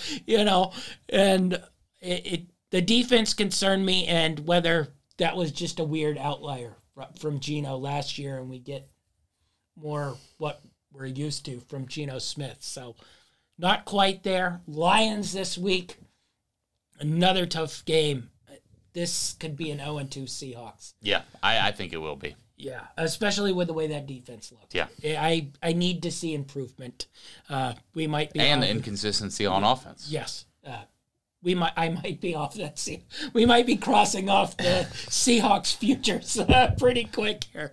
The one who did look really good, Packers. Yeah. Jordan Love looked good. Running game looked good. Defense looked really, really good. Are we overreacting here? They play the Falcons, who I don't want to say looked good. They looked like the Falcons. I mean, they did play the Bears. Yes. The Falcons played the Panthers, so. That is true. I think this one's hard to predict because I don't think we think explosiveness out of the Falcons. I think we think they can run the ball really well and control the game. Packers, I think their defense is good. Is that a normal Jordan Love performance? Because I actually thought he's not a rookie quarterback, but he looked like a smart quarterback who got the ball where it needed to be, and he didn't even have Christian Watson in this game. Yeah. They looked solid. This is going to be a fun one to watch. I don't know if I'll bet on this one or not. I probably won't bet because it needs to be a wait and see. I'm a little angry. I didn't do more on the Packers, and I got a little too freaked out. Now, granted, up into the point when I was making my bets, there might not have been a Dobbs, too. And he made a lot of their plays. I became a little more concerned when it wasn't Watson and Dobbs going to be in there. But once it was Dobbs, I put a little bit on the Packers. Then the team the Packers played, the defense looked atrocious. Yeah.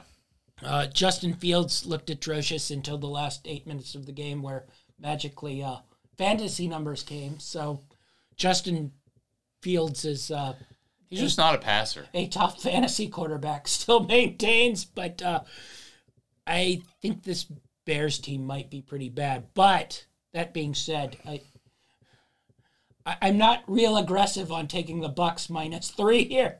That seems like a scary prospect. Can we play the under 24 points in this game? Yeah, this one is interesting. It's almost... I haven't talked myself into it. It's really early, but if you're giving me Bears plus, I might. Do we think that highly of the Bucks now? That's what I'm just because they beat the Vikings. I'm like, where do we get respect here? Because the Vikings basically threw that game away to them. I don't know. The Vikings moved the ball at will that entire game and still lost because that's correct. what the Vikings do. Correct. But a couple bad turnovers, a breakdown on a defensive play. Fields might actually be able to play offense against the Bucs. That's what I'm wondering. Can we get a little Bears here? And they aren't as bad as they looked versus the Getting Packers. Points is kind of nice. That's where I'm at. But that one will be a very, very late decision. We call that the 12:58. Do I talk myself into the Bears versus the Bucks after what I saw from the Bears last week? I'm interested in that one because I don't know if I can live in the world where the Bucks are 2-0 either. So it's an interesting one. We're gonna go Giants here. We talked about it a little bit. Basically, everything that could go wrong did. Can they have a snap and clear mentality and start their season over this week? Do we wipe that away? Now, road 5.5 point favorites, always a little nerve-wracking, but, we didn't talk about the Washington football team playing the Cardinals. They're the Commanders now. Okay. I think there's a petition out to become the Redskins again soon. Yeah, that'll get put over. Both teams were bad in the Cardinals-Washington game. That was on the bottom corner. And you can tell. It did not get turned to other than watching Sam Howell give the Cardinals a handful of points, but the Cardinals not being able to do anything. I also think that the Cardinals, they may have some players that want to be competitive, but I think the organization as a whole wants Caleb Williams. And I think they're going to try to lose games. I think so as well. I think this is a good chance for the Giants to get That's one what back. I was going to... I think it is. Wipe it, go in, get one back, forget the Cowboy game ever happened. We'll see what it comes. I was not impressed with the Cardinals. Now, that being said, I was not impressed with Washington. Yeah. Well, the other thing is we weren't exactly impressed with the Giants either. Yes. So we'll see, but I think this is more their level of... They win these... Yeah. This is how they won games last year. They beat the teams they should have beaten. Cowboys looked as great as ever. We're going to get a lot of Zach Wilson in primetime this year because they had all these games scheduled for Aaron Rodgers. Yes, I know. The other thing is, if you had taken the early line on this on Sunday, it was Cowboys -3. So if you could have predicted the Aaron Rodgers injury, you could have had a nice little Sunday line of -3 Cowboys. It's 9.5 now. Boy, that's disrespecting the Jets. That's what I like the Cowboys. I thought they played well defensively. Yeah, that's. Can their offense cover a 10-point Are we spread? thinking that because if you go and watch that game, the Cowboys' offense legit didn't have to do anything. Well, I mean, the defensive special teams combined with two touchdowns, Yes, and then 7 sacks, and got them the ball back a couple times on their side of the field. I mean, they accounted for over half their points. Yes. If you look at the gaining possession on the Giants' side of the Correct. field. So the offense didn't have to do anything. Yeah, so that's what I was a little stunned. This was And the Jets' defense is still one of the best 9.5 in the country. Now, yeah, they will probably cause havoc, and the Jets won't score much. But how much are we thinking the Cowboys are going to score here? I don't know. 9.5 seemed like a lot. That's the biggest spread this week. A large jump, yes. Yeah, I don't know. Interesting. I think it's an odd. I wouldn't feel comfortable ever taking the Cowboys -9.5. That's what I was living. Now, do I live in the world where I go Jets on the road here with season letdown? Maybe they can bounce back from that, but it's got to be a little head hanging in there. I mean, I think they probably had talked themselves that they could be Super Bowl contenders. I think now. You probably aren't Super Bowl contenders. Yeah. You can still get in the playoffs, maybe make a little bit of a run, but... Maybe. Yeah. AFC's going to be tough. That's what I mean. Playoff spots are going to be a premium in the AFC. Correct. So I don't know, but you can at least talk yourself into that. You no longer can talk yourself probably into a championship level. All right, big week in soccer. Let's preview a couple of these I'm curious about. Let's start out in the Premier League. One I'm interested in because... This is a big... this is another one of those litmus test games. I think it is because... We've seen Villa. They played 2 sort of mediocre teams, played 2 solid teams. Got killed. They're pretty much out of center backs now. They're using center backs who probably should not be playing Premier League football. They play Crystal Palace, who is the epitome of the number 11 team. Who did they just draw in match week 4? Palace. Palace, who was it? It was 2-2. Yeah. No, they won 3-2. It wasn't. Oh, yeah. Because we took the line. It was, was it Wolves? Might have been Wolves. Wolves. Yeah. Yeah. You're right. Wolves. Yeah, it was 3-2 versus Wolves. Yeah, 3-2 Wolves. So Palace is not one of the teams that is ever going to be in the top 6, but they are also one of those teams that has enough talent that if you don't come in to play, they're going to beat you.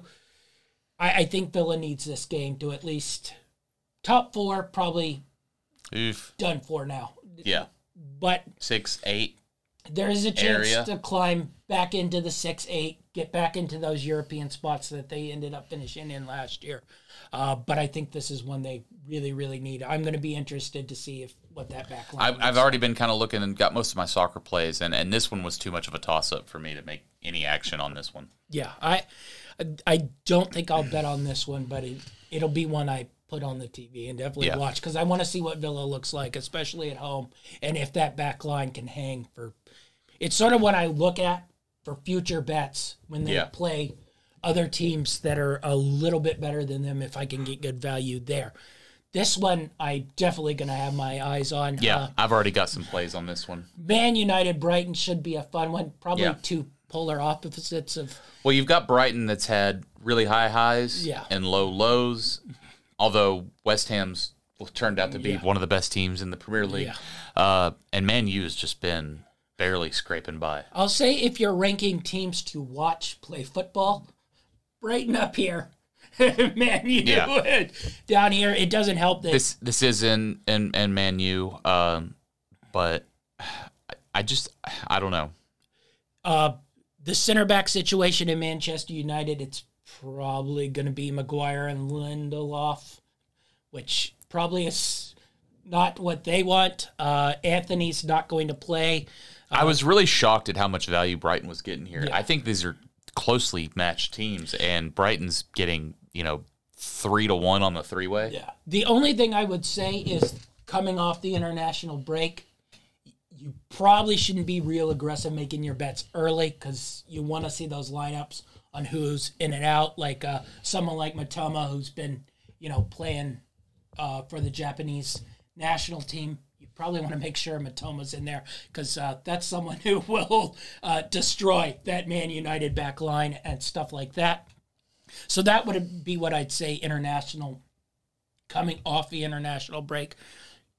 You probably don't want to grab it early. You want to make sure, someone like Brighton who doesn't have, 20 different guys to rotate in. You want to make sure they got their full lineup in, and we know Man United's not going to have their full lineup in.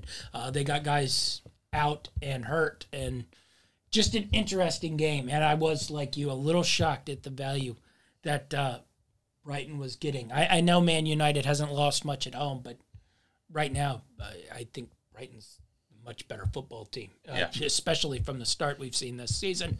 Another interesting one. I don't know if it was good or bad that Newcastle got to the international break here. They limped into that break. Because they weren't playing good, but I feel like they all left with bad feelings, and everybody's coming back like, we need to get this ship right. Well, their schedule's getting a little bit more favorable. Brentford, always it's a little like Crystal Palace. It's one of those teams, if you don't take them serious, they're going to beat you. And I want to see Newcastle needs this win probably more than any Premier League team needs a win right here. Yeah, I mean, we're talking potential coach's hot seat, season ending, just give up. They need to turn things around and turn things around quick. Well, I think coaching-wise, talk yourself Man City, even though they were coming off a busy week. Talk yourself Liverpool loss. Even probably talk yourself Brighton, because you're like, Brighton's a good football team. But I think you add those three up, then you have a bad result here for Brentford. That's when I think things are like, what the hell's going on here? Yeah. And, looking at what they have in Europe, it could possibly just start getting worse and worse. Well, and they got like the most spiraling, and they got the most unlucky draw in Champions League, which is going to be a grueling grind, and that probably don't even make it out of the group the way they're playing now. I wouldn't think so. Milan's in there, PSG, who early looked bad, but PSG, I probably put now in the top four contenders in Champions League, and Dortmund in there, who also not playing well, but potential. Dortmund has just as much talent as Newcastle, so it's just a really, really difficult group. Let's move to Italy. We didn't get to touch on this game totally, but Laszlo, I think I told you that week that they played Napoli, and Laszlo had been awful, and I was like, don't do Napoli this week. This is a stupid game. Laszlo goes in there and wins. Yep. They've been offered for 2 weeks and then beat Napoli. Juve, Laszlo, do we get good Laszlo here? Do we get good Juve here? Do you even bother to bet on this game? I'm not touching it. Or you just look and see which good we get? I think if I had a lean, it's going to be Juventus. Yeah. Just because I trust them a little bit more. They're a little bit more consistent. But yeah, no play for me on that one. I'm interested to see what this one is. It probably has 2-2 draw written all over it. But the big one, the Milan derby. Inter versus Milan. I'd say other than Napoli, Laszlo loss, excluded, have been the two best teams in Serie A. Inter and Milan both been playing really, really good football to start the year. This one I mentioned to you, I was a little concerned about Milan's Pulisic been on international duty. I know Leao's been a big contributor this year. Played all the games for Portugal. Giroud hasn't been quite as in on the France team, so he probably will get a start. But, I mean, if you don't have Pulisic, you don't have Leao. That makes me a little nervous on the Milan side of things. Inter, who I thought would have a bad start to the year, has really been lights out. And I'm hoping really good football. I'm hoping we get some somewhat complete lineups here, just because I was looking, through first four or 3 weeks. I think Yeah. they've only played 3 weeks I think in they're Italy. 3 weeks in. Both of these teams have 8 goals through 3 games, so I'm looking for goals. I've built myself a little pyramid on my plays here, but I just want to see a great matchup between two rivals teams that should be a great scene. This is always a fun one to Yeah. watch, too, as the blue and the red split the stadium half and half. Yeah, Inter's hosting this Yeah. one. It's just a fun one to watch. Yeah.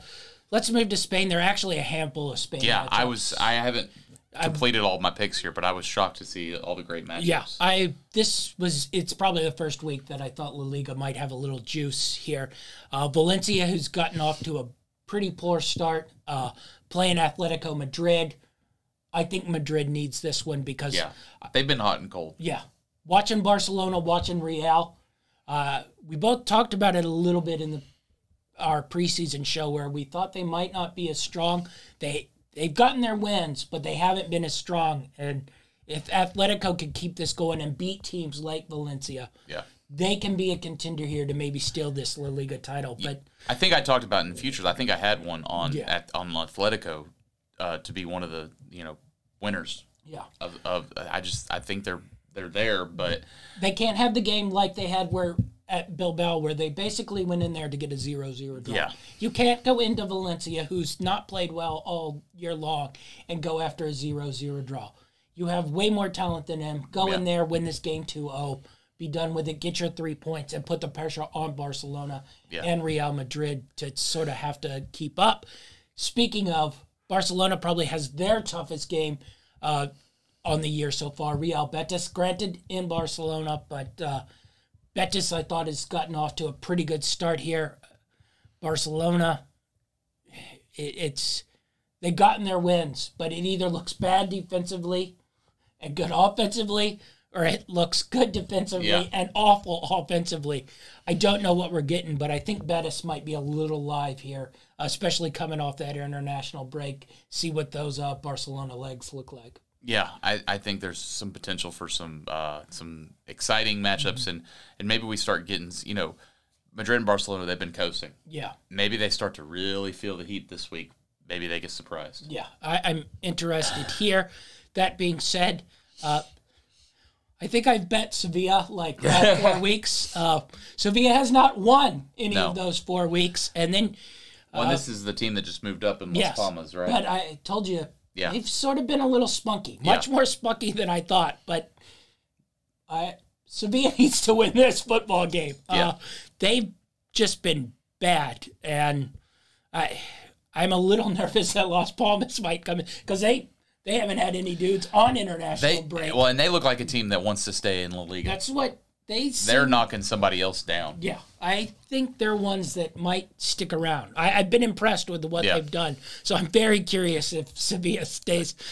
This will be the one I take Las Palmas and Sevilla finally plays well. Yeah. But the one I'm really interested with, and now granted, we've both been burned pretty good by Real Sociedad this year, but they are capable. They have talent, and Real Madrid, Benny's probably not going to play. They have a handful of the Brazilian guys on their roster, and a couple of the older midfielders might not be in the starting lineup. I'm guessing Jude will be in the starting lineup, which is basically the whole reason they've won any of the games they've won this year. But maybe Real Sociedad gets their game back on track here. This feels like either a 1-0 Madrid, 2-1 Madrid, or a 1-1 draw. I don't know if I see Sociedad getting 2 goals here. I don't think they get 2 goals, but I think that 1-1, I've been... And that would be a win for them. Yeah. They would love that. And they get that draw, and maybe that sort of kickstart their season to where they start playing a little bit better. But I haven't seen enough from Madrid, and you said with all these players out, I don't know if we'll see it this week either. I'm curious what they're going to throw out there lineup-wise. They were already a little thin from the injuries. Mix in international break. I'm interested to see what they throw out there, and maybe Real Sociedad can take a little bit of an advantage here. Let's move to Germany here. There's one major matchup, and then there's Freiburg gotten off to a little bit of a slow start from last year, but... so is Dortmund. Dortmund probably more than a slow start. I don't think we expect all that much from Freiburg. But I think you asked the same question you asked from Newcastle. Was the international break good for them or bad for them? Yeah. Because they can't have feeling good, have gone to their, international teams. But maybe that was the break they needed to reset their heads, come back. This Freiburg team had a couple bad games in a row. Maybe Dortmund gets back on track here. I probably won't bet on it, Dortmund again for a couple weeks till I see something from them, because they've been 3 weeks now where I haven't seen one good thing. That game right before the international break where they got up 2-0 in 15 minutes versus, Dieseldorf, and then end up blowing that game 2-2, and honestly could have lost that game at home. I want to see something from Dortmund here. So interesting. The other one, Union Berlin versus Wolfsburg. Wolfsburg been playing pretty solid football. I think I've been following Berlin pretty close. I think they're becoming my second favorite team in Bundesliga. They're going to be looking for a bounce back game. That's what I was, because they had that tough loss to Leipzig right before the international break, and they were looking good. And I think they were competitive in that Leipzig game until that red card kind of put them away. So I think this could be a get right, and they may come out strong here and try to win this one. I'm curious to see if Berlin can get back on track. This is one of those teams where I think they're looking for a top 4. You need to be focused in. Yeah. But if Berlin is focused in, I think they can win this game. And I want to see their response from that tough game versus Leipzig, because they were cruising up to that point, and then the offense wasn't flowing as nicely versus Leipzig. You mentioned the cheap red card, and then Leipzig just put them away after that. And then we got the big one. Yep. We've been talking about it on probably the biggest match of the year, any soccer professionally. So far, definitely. And Friday night, Friday night for them, Friday day for us. But Munich versus Leipzig, or Leverkusen, we've talked about it. We've both been big on Leverkusen. We've mentioned grab the futures now, because if Leverkusen wins in here, you're going to lose a whole lot of value, even if Munich goes on their streak. Well, you could look at it this way: you get Leverkusen now, then your value is going to get better on Munich. You might find a middle in there. That's where I think this game, it's not important for Bayern Munich. Bayern Munich could be down 10 points with 4 weeks to go, and you'd still half believe they're going to find a way to win it. But I think this game is so important for Leverkusen. If they can get this win with what they did in the second half last year, I think they go, we're actually real here. We aren't Dortmund. We aren't RB Leipzig. They've put together a really talented roster. We're here to make a run, and we're going to challenge you. I don't know if they need to win, but they need to go in there, play well, force Munich to have to play football. We know the weapons Munich has, but I've watched this Leverkusen team closely. They've got 4 or 5 guys that you get them the ball, they can find you a goal. Yeah. And I've been really impressed. Yeah. They tend to leak a little defensively. Yes. But it's been better than it certainly was at the start of last year. So this could potentially be a shootout, or both these teams are scared to get aggressive at first. Starts out really slow, and then a big second half. But I'm excited to watch this one for sure. I'm going to watch this one. I probably will put some There's money value on Leverkusen. I think you grab it at least. I think that either draw no bet, or maybe it's not as good a value, but you do the double chance, grab the win with the tie and Leverkusen. Maybe put a little on that 3-way, see if you can get the full. Definitely, I would not do Leverkusen. If you're going to do the 3-way, do Leverkusen to win, both to score, because Munich never gets shut out, and Leverkusen probably not shutting out Munich. So your better value is to do Leverkusen. Yeah, I think the both to score is minus 280. Yeah. So Vegas thinks that's happening. I think that one's definitely happening. Might just want to grab that. Put 1,000 on it. Yeah. Make a little bit of cash. You make a little cash. Cover all your. I'd say there's a good chance that hits. Yes, that one I think actually, big juice, but you're probably in good value actually at minus 280 with these two teams. Yeah. Because, I think we've watched Munich this year. The defense still a little sloppy. Leverkusen gives up goals, and Munich always finds a way to score. One thing I don't want to see here, I would love to see no red cards. Yeah. I want to see a good, clean, competitive match here, and I don't want it to get down to the just, this happened, and it ruins the quality of the game. I will say maybe, early on, they've been enforcing Wouldn't shock me a if there's couple some penalties. new rules, and they've been throwing red cards out. I would maybe chill on that just a little bit in some of these games, because it ruins the betting in the game, once you go down to, it changes the whole way both teams play. Once you're down to 10, you have to change your way to play. The other team changes their way to play. It's just not as fun. I want to see good football game here. Yeah. And especially not something like a cheap one where guy delays on a throw-in, you give him a yellow, then he makes a tackle, and it's like second yellow. We've gotten a handful of those in the Premier League, and it's like, all right, let's not change the game because the guy takes 5 seconds extra on the throw-in here. Yeah. It's just annoying, but pumped up for this one on Friday. Yep. Start off the sort of week pretty big. Thursday. Our first full week with all sports in action. We'll see if we can sleep and survive. Oh, I probably won't. I never do all that much. We'll see what we got, though. Big week. All our picks coming. Be sure to like and subscribe and watch all our shows. Dynamite David will have his college and soccer picks probably out Thursday night, Friday morning. He'll have his, Thursday night NFL same game play for us. And he'll have his NFL picks. We'll probably do that Friday night, Saturday morning, somewhere in that window. My picks probably come out Friday night, Saturday, maybe even Sunday.